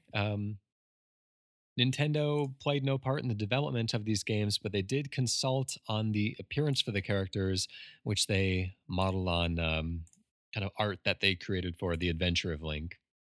There were 3 Zelda games that were released for the Philips CDI. The first one came out in 1993 called Link, The Faces of Evil. It's, I think the most famous and enduring thing about these games are their animation. I think it would be fair to describe them as grotesque, maybe, at least extraordinarily unappealing, even to the fans of the animated series that we'd covered a couple issues back. The animation here was just bottom tier, extraordinarily off-putting, horrid. I don't know how many other adjectives I want to throw at this thing, but the characters are always moving. Every frame of animation, they're just constantly in motion. And what's worse is they're always getting really uncomfortably close to the camera. And it almost makes me think that the animation is intentionally bad. Like the people that are drawn in a like it must be an intentionally grotesque way. Like the people are, it is like grossly proportioned and have just awful facial expressions. And I think you may be allowing your own personal feelings to color your objective view of this. It could be, but it does look like they were animated in MS Paint. Yeah, the first game, Link: The Faces of Evil, and then the follow-up, Zelda: The Wand of Gamelon, were side-scrolling games more in the style of Zelda 2 than any of the other Zeldas. They were overlaid on top of actually pretty nicely painted backdrops, except that you had to play a game on them. They didn't complement the game aspect all that well because there was a lot of that... what you would get from those style of games where you couldn't tell what was a ledge and what was just background, and so there's a lot of blind guessing as to the jumps and a lot of not being sure what was a wall and what wasn't, and what was a safe place to stand. The controls were doing it no favors as well. The CDI had a number of very different controllers.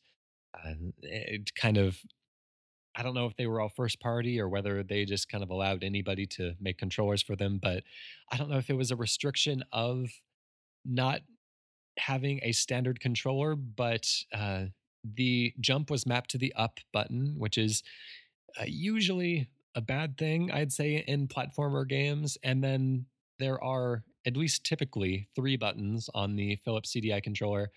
And for some reason, they neglected using that 3rd button and just mapped all of the sword was mapped onto the first button, and then everything else was mapped onto the 2nd button, including going through doors and using your items. And so, sometimes when you are in a room and trying to exit through a door, you'll throw bombs, which are expensive to acquire, and unintentionally, as they are mapped to the same button. So it's a little annoying there.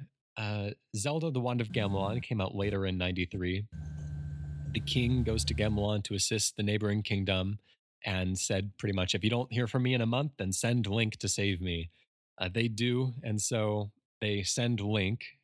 And for a long time, we don't hear from Link either. And so Zelda and Impa decide to go after them. So at this point, the king's been gone for, it must be 2 or 3 months now. So there's no telling whether or not he's actually okay. But Zelda follows rumors of Link to try to find him. And that's actually kind of an interesting story conceit. You play as Zelda, which is one of the only times that you get to do that, really.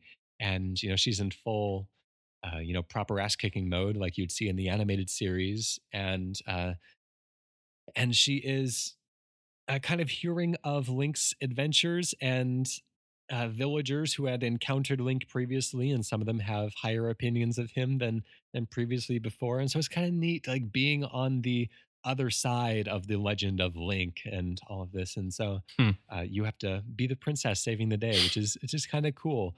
It's too bad nothing else about the game was cool, but they followed it up in 1994 as a way of showing off the CDI's other kind of claim to fame, so to speak, like one of the other things that it could do because it was a disk-based system. These were the kind of live action aspects. The cutscenes were in live action, which we've seen some very nice live action games within the last couple of years or so. Her Story, which we talked about earlier in the episode, and the cutscenes in Roundabout and stuff. And so, that's not necessarily damning, but in this case, it didn't really do the game any favors.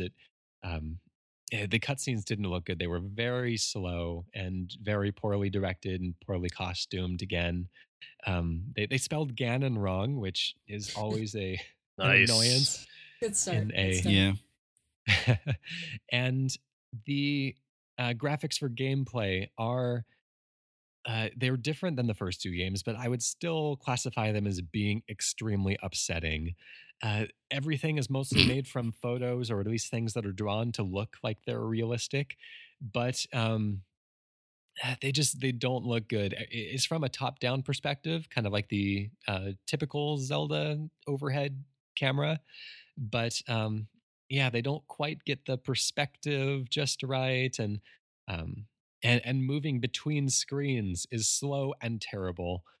It takes a very, very long time to load in between screens, and that was one of the things that is most commonly remembered about this one. So they say of the 3, this one is the most solid and probably the best to play, but you really have to have a sturdy constitution to get through it. Although I would recommend looking up a compilation of the cutscenes of the first 2 games, because you've probably seen them in YouTube poops or YTM&Ds back in the day, but they're something to behold. They are upsetting, but kind of interesting and intriguing in that way. We on Cane and Rinse, we try to go into everything with an open mind. We try to not dismiss everything as anything as objectively poor, but it's interesting that on the Wikipedia entry for Zelda's Adventure, which Ryan just said, generally is considered to be the strongest of this 3, the Wikipedia entry says modern criticism for Zelda's Adventure is unanimously negative. I would love to hear from anyone who actually has something positive to say about these games as experiences. The bottom line is, they don't feature in Hyrule Historia. They're not part of the timeline, so they're not part of our podcast series, apart from that brief segment there. Let's move back on to Link's Awakening. And so these are posts from the community who post at caneandrinse.com/forum, or sometimes we get an email to podcast@caneandrinse.com. I'll start with Craig, who says, I played the regular pea green version of this as a kid, and more recently as an adult, and it really holds up well.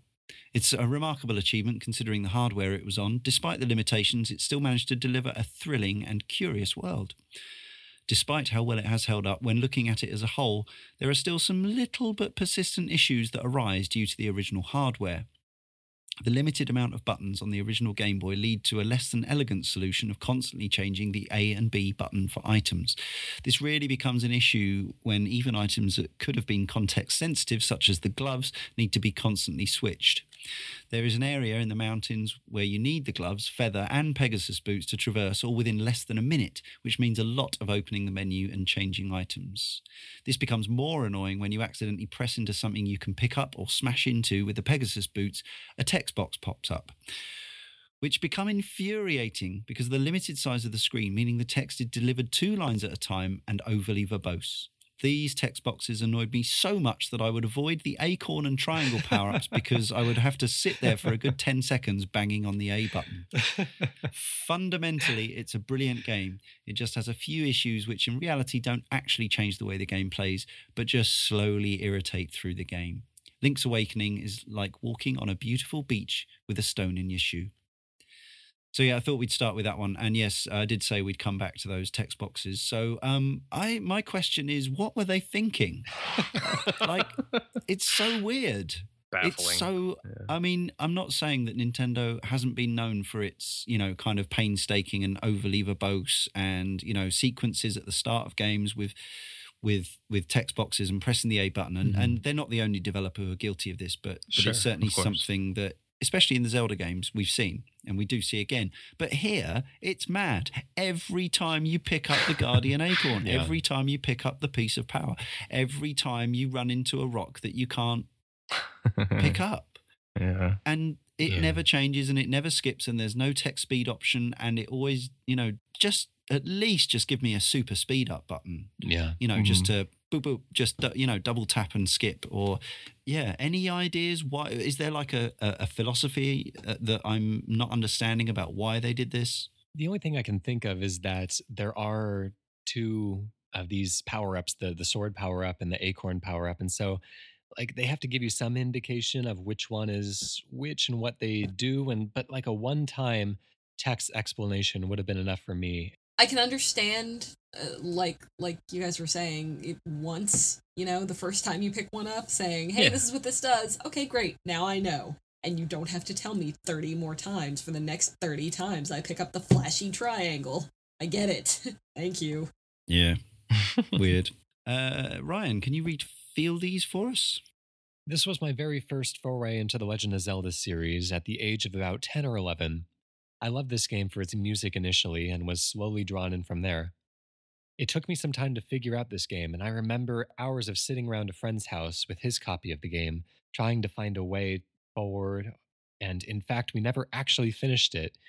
That is until 2014 when I bought the game on my 3DS and saw it through to completion.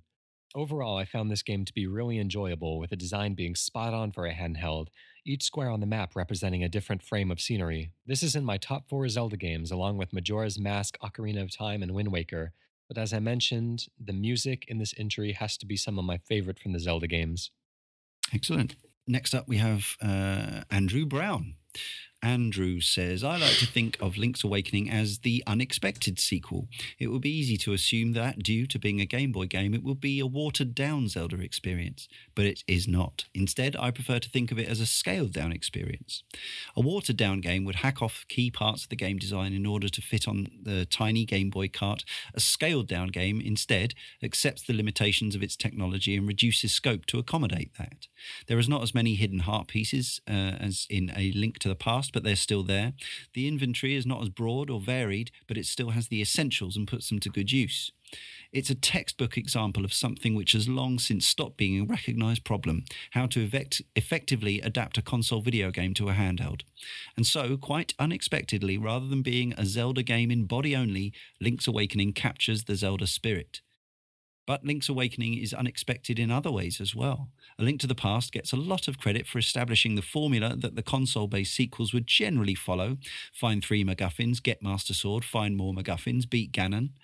But it is in Link's Awakening that many more developments that would become essential to the series were introduced. With only 2 action buttons to utilise, Link's Awakening defies the rest of the series and allows the player to assign any item to either button, even if it means not equipping the sword at all. By acquiescing to this technological limitation, new possibilities are created.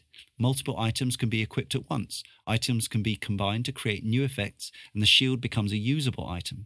All ideas which would carry over into future titles and expanded upon further.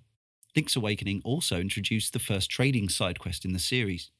Link's Awakening even has a legitimate plot twist, and not like A Link to the Past twist, which amounts to the game keeps going, the twist does what a plot twist should do, calls into question all assumptions the player has made about their actions up to that point.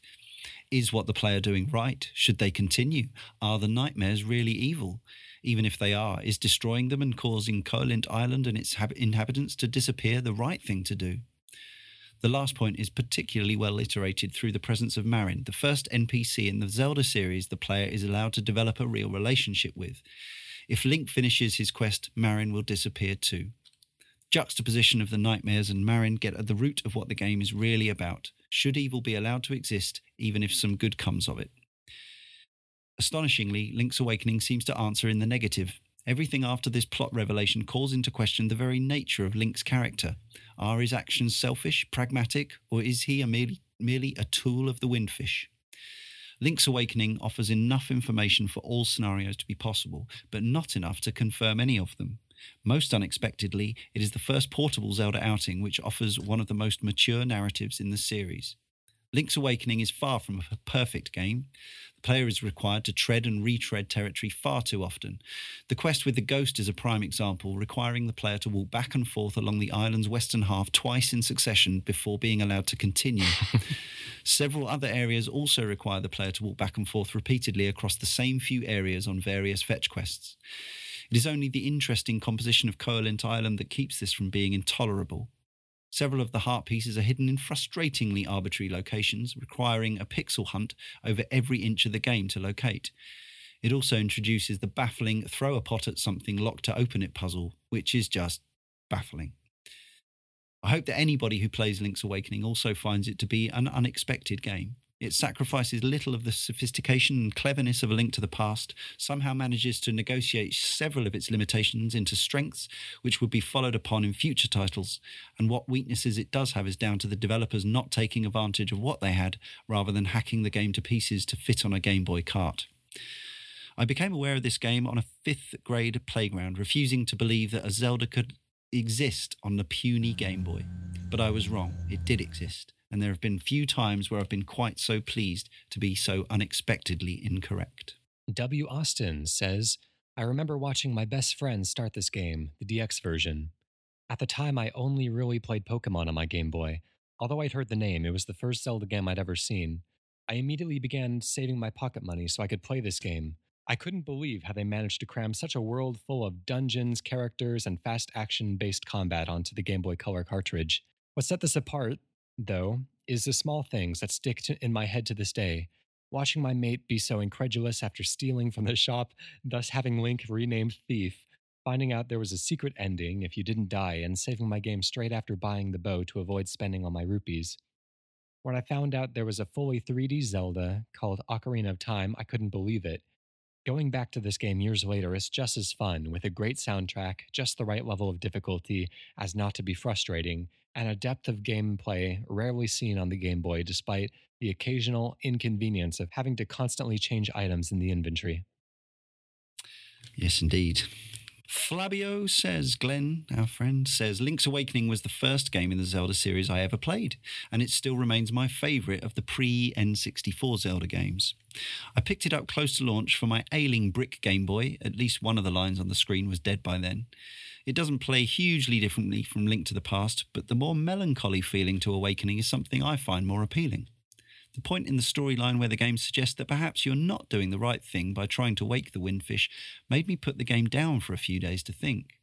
It's a plot point games use more often these days. Shadow of the Colossus thrives on it, for example, but it was the first time I'd come across it. I bought the DX version for the Game Boy Color as well later on, and while it didn't add a great deal, I enjoyed playing through it again. Alisteridon says, although this isn't my first Zelda game, it will always hold a special place in my heart as my first Zelda game. And for some reason, I have an exceptionally clear memory of the day I picked this title up.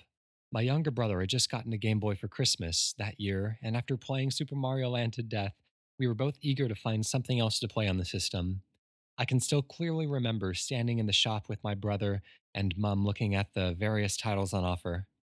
Being quite young and still relatively new to gaming at the time, we really didn't have any idea what we wanted or what games were actually worth spending our pocket money on. so the decision was based entirely on what the box cover was like and what the blurb on the back sounded like. Such an innocent time. I can remember being drawn to the gold box and the words on the back, Caholen Island, a place where dreams and reality collide. Even my mum, who had no interest in games really, commented that it sounded exciting, so we made our decision, and just like that, I started my love affair with Zelda. The game itself was a marvel. My only real experience of games up to that point had been some pretty basic Commodore 64 titles and the Super Mario series. I never really delved into anything with such a cast of characters, locations, and story. I was hooked. I spent hours trying to figure out the puzzles and exploring the dungeons, but it was the characters and setting that really resonated with me. I never finished the game, sadly.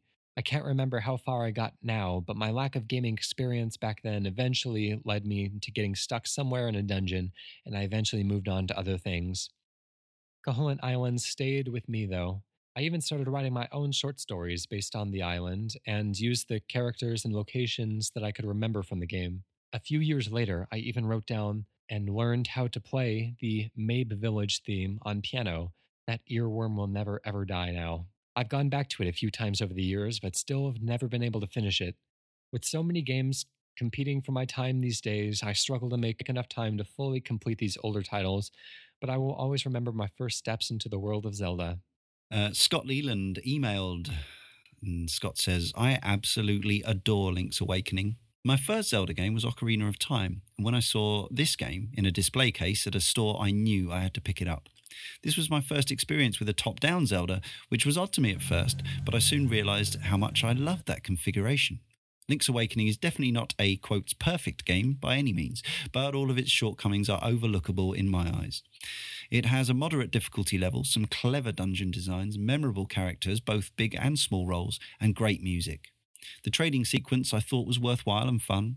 One of the aspects I like the most about Link's Awakening is that it seems to have the least connections to any other Zelda. This adventure is self-contained. What happens on Koholint stays on Koholint, and this is never more apparent than in the game's ending, an ending that always makes me smile. Lucas says, having been brought up with an Amiga 500 as my core gaming machine, I was always envious of friends who were able to dive into the worlds of Mario, Metroid, and Zelda from the comfort of their own bedrooms. My first real taste of Zelda had instead been from poring over some Adventure of Link maps found in an old Nintendo sticker book, and I found the world of Hyrule utterly fascinating, even from afar. My chance to explore fully arrived some months after receiving a Game Boy for my 9th birthday, when I managed to stumble across the second-hand copy of Link's Awakening, tucked away in some dusty corner of an electronics boutique. I eagerly booted up the game, and it was everything I'd hoped for. The controls were smooth and dynamic, the characters were ironically full of color, and the island of Koholint seemed endless in opportunity for adventure. At the time, I remember being impressed by how complete and engrossing this miniature olive world seemed, sweeping you through varied environments and dungeons, riding on river rapids, and even touching the horrors of dognapping. That feeling of elated panic I would get as a kid when entering a boss area can only be matched by modern times by a Souls game.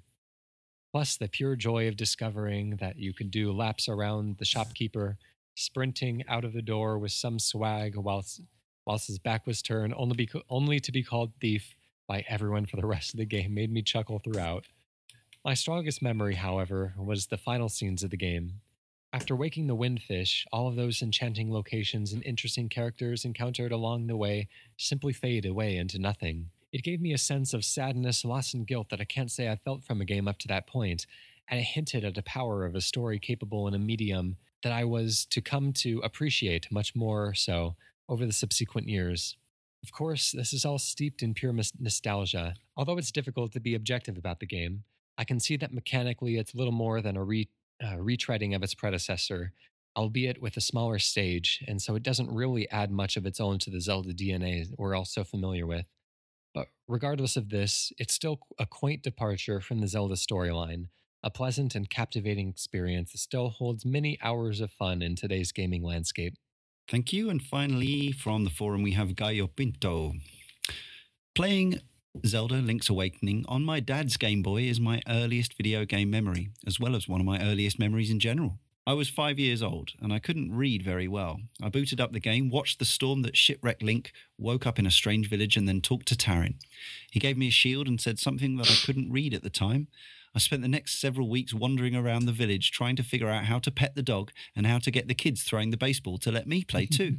I had no idea what I was supposed to do and I was completely in love with the game. A couple of months later, my older cousin came over to my house and I let him play my game while I was outside. When I came back, he was in a forest fighting some real scary-looking monsters. "You can get a sword in this game?" I asked incredulously. "How?" He told me that Tarin tells you at the beginning of the game that a sword washed up on the beach. Wait, there's a town, a forest, and a beach? What else is there? To my 5-year-old mind, this world was bigger and more awe-inspiring than I could imagine. I managed to get to the end of the second dungeon on that playthrough, with some reading aloud from my dad at key points. Before I stopped, mostly because I was so sad that I couldn't use Bow Wow for the rest of the game. I returned to the game when I was about 12 and beat it. I loved the music, the characters, and the sense of mystery about Koholint Island that still affected me even though I was older. I'm 43, I'd just like to say. I replayed this game for the podcast with the hopes of having something nuanced to say for the correspondence, but I just can't be objective with Link's Awakening. I adore this game. I understand how some people might find that certain mechanics haven't aged well, but even now, I just think it's a remarkable achievement for a Game Boy game.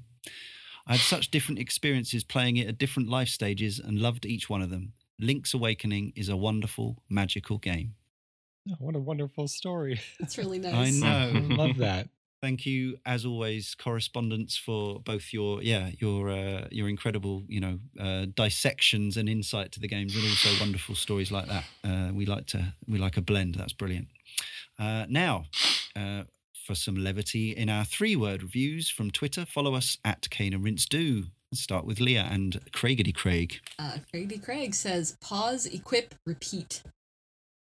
James McGee says, "Link can jump." David Thayer says, "Eccentric yet refined." Casey Cook says, "Steal the shovel." Matt Barnhart says, "Good morning, thief." Tom Hewlett says, "Find the seashells." Scott Leland, "Don't steal anything." Nicholas Cuck, "Fish loves mambo." Andy Alexander's, "Dreamlike childhood wanderings." Mr. Flabio says, "Bitter, sweet symphony." Rob Hudak says, "Deus Ex Machina." Gary Casey says, "Unexpected Zelda triumph." And Jack Burton Me says, "Miniature melancholy masterpiece." Let us summarize. So this is interesting in that I'm really so pleased again that we had some correspondence from people who played this as children back in the day on the original Game Boy, because as it turns out, apart from me and my patchy experience, we've all come to this quite recently. But I think that's also potentially quite interesting for listeners who are still thinking about picking it up. So let us each say, do we think people should still play this, and how did it make you feel as part of the Zelda canon, Sean? Well, last time I turned on my 3DS was to play Zelda 2. And I'm very happy to have played Link's Awakening now, to watch that taste out of my mouth, because I had no real expectations from Link's Awakening, other than I was like, oh, it's a Zelda game, so it's going to have Triforce, it's going to have Zelda, it's going to, all the typical trappings, and like from the get-go, it's a completely different game. Or I shouldn't say completely different. It's a very different game. And that ended up like winning me over. At first, I was thrown off that it was so different, and like I said earlier in the podcast, it took me a while to warm up to it. We didn't mention much about the humor in the game, but at first I was really turned off by the fourth wall breaking kind of stuff, where like the kids are just, they all say like, what do I know? I'm just a kid, like kind of stuff like that. And like at first I was like, I don't know, I don't feel about that. But eventually, like after so many hours having to run into these people and dealing with this kind of dialogue and stuff, it eventually just, it charmed me over, and I ended up having just a really pleasant time with Link's Awakening, and I'm really glad to have picked it up. And I definitely recommend it to anybody else who might be on the fence. Great stuff. Yes, we should say I don't have the exact price in front of me, but I think it's like £5, so presumably like $7, $6 or something like that. Yeah, so that's 20 hours right there, or more if you do everything, or less if you're cleverer than me.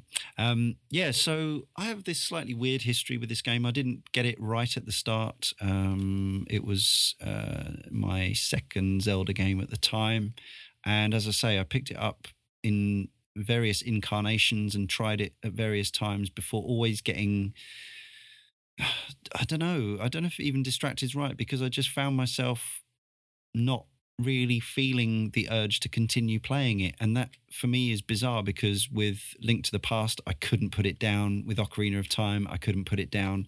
And, we're going through the series, so I won't spoil my experiences with all the Zelda games. And, some have been different to others. But I always felt like I should adore this game as much as all these people told me that they adored it. Because I love A Link to the Past so very, very much, I consider it one of my all-time favorite games, as we discussed a month ago. It seemed like, well, this is just kind of more of that. Everyone says it's of equal quality or similar quality. Some people even prefer it. So why am I not hooked into it in the same way that I was these other games? Am I just being really shallow because it's 8-bit and not 16-bit, or what? And I still don't honestly know. And I still had to kind of, after taking a bit of a hiatus with this playthrough, I still had to kind of get myself to go back to it, reminding myself that I had a deadline. So there's something about this game that doesn't grab me as much as Link to the Past and some of my other favorite Zeldas. I don't know if it's those dialogue boxes we talked about, the slow text crawl, unskippable text, the item wrangling, or just the fact that it was a monochrome adventure now rendered in 8 colors. But on many, many levels, now I've finished it, I think it's a brilliant, wonderful little game. It's got its own unique atmosphere. It has charm and humor in spades. It's got a spade. And yeah, it's an odd one for me. I certainly would recommend it, especially given how much I know a lot of other people love it. But for whatever reason, for me, it's not the most compelling Zelda. But I'd still say it's an absolutely essential part of the franchise and the canon. So yes, you should have it on your 3DS Virtual Console for sure. Ryan? I think my experience for this was perhaps negatively affected by going in with really high expectations. I had always heard this game talked up as like, oh, if you're a Zelda fan and you haven't played this one yet, then you really must, because it's going to, change your mind. It's going to be one of the absolute top of the list. And, I heard that from so many different sources that I got a little excited going into it. And Can be a problem. What I found was a good Zelda game. And perhaps I would have been a little bit more kind on it if I had gone in without knowing the twist. Although, by this point in my gaming career and just being around the gaming world, it's one of those things that you just kind of hear about. And there was a lot of things that I liked about it. And I think that it was very cleverly designed, especially given the limitations of the Game Boy. It's miraculous that they were able to fit everything onto this cartridge and make such a coherent and wonderful adventure and world. But yeah, I did find myself kind of wishing that it was a few dungeons shorter, or, I got to a point and I was just ready for the game to be wrapping up, and the game wasn't really there yet. And so it just kind of lasted a little longer than I wanted it to. But uh, yeah, overall, I think that I really like these Zelda games that are a little bit more just contained individual adventures, kind of like this and Majora's Mask is, again, the parallel that I've drawn a couple of times throughout the podcast, that these both feel like, just stories that are happening to these islands or these towns or these, corners of the world, and kind of like the legends that emerge from these different societies. And, and that kind of thing is really exciting. And you don't have to rack your brain so much about like, where does this fit into the overall, is the Mount Doom in the same location as ever before, and all that kind of stuff. But yeah, it's just, it feels more self-contained, and they are able to take more risks and able to do different things, which I think is one of the big, like, promising aspects of the Zelda games, each one being each one starring a different cast, essentially. A reincarnated spirit of the warrior inhabits a different Link in every game, pretty much, and each one featuring, yes, to some degree, a different location, usually within Hyrule. But I want more of these games to be this wildly divergent and this almost kind of genre bending shift that we see here. This game was a pretty direct follow up to A Link to the Past, which I liked, but maybe playing them back to back, I wasn't as enamored with some of the puzzles because they were the same, and a lot of the items were the same and used in the same way. And you in both games you had to dislodge a book from on top of a bookshelf by Pegasus boots ramming into it, and there were so many echoes of puzzles that were almost a little eerie in how similar they were. But it is a perfectly serviceable Zelda game with an excellent plot twist at the end if you manage to not have it spoiled for you. And I'm glad that I played it, but it kind of fell short of the expectations of being the revelatory experience that I thought it would have been. Well, Leah, did you have the same sort of time as Ryan, or did it live up to those expectations? Well, I'd say actually my experience was a little closer to Sean's, because I actually was coming off of a Zelda game on my 3DS as well, and it was Majora's Mask in my case, which not to tip my hand, but I did not have as positive an experience with that as I maybe would have liked. But I didn't really have the expectations set up for me about Link's Awakening, because I thought I'd already played it. I thought I knew what I was going in for, and then it was kind of just going to be, refreshing my memories and refreshing old ground. I knew where the story ended up. I knew what the twist was, and I really did think that I knew more about the actual gameplay than it turned out that I did. But I was kind of pleasantly surprised to find that I didn't have a complete handle on what was going on, and that, for me at least, what I ended up experiencing was very positive, and was something that I wouldn't necessarily have expected out of a what was originally an original Game Boy title. So I don't think that I had that build up coming in, because although I may have heard some people with positive opinions saying Link's Awakening is great and everything, I don't think that I heard very much of that. And I would say that I would not agree with saying that this is a good jumping in point for the series necessarily. I don't think it's a terrible one, but there are certainly other titles that I would recommend before I would recommend that one if you've never played a Zelda game before. If, though, you are, like me, a fan of the series anyway and have played a lot of titles and haven't gone back for this one, I think that it's definitely worth that. I think that it holds up as long as you look at it, as long as you're not looking for it to be a modern game. If you go in knowing what it is, I think that your expectations will probably be surpassed.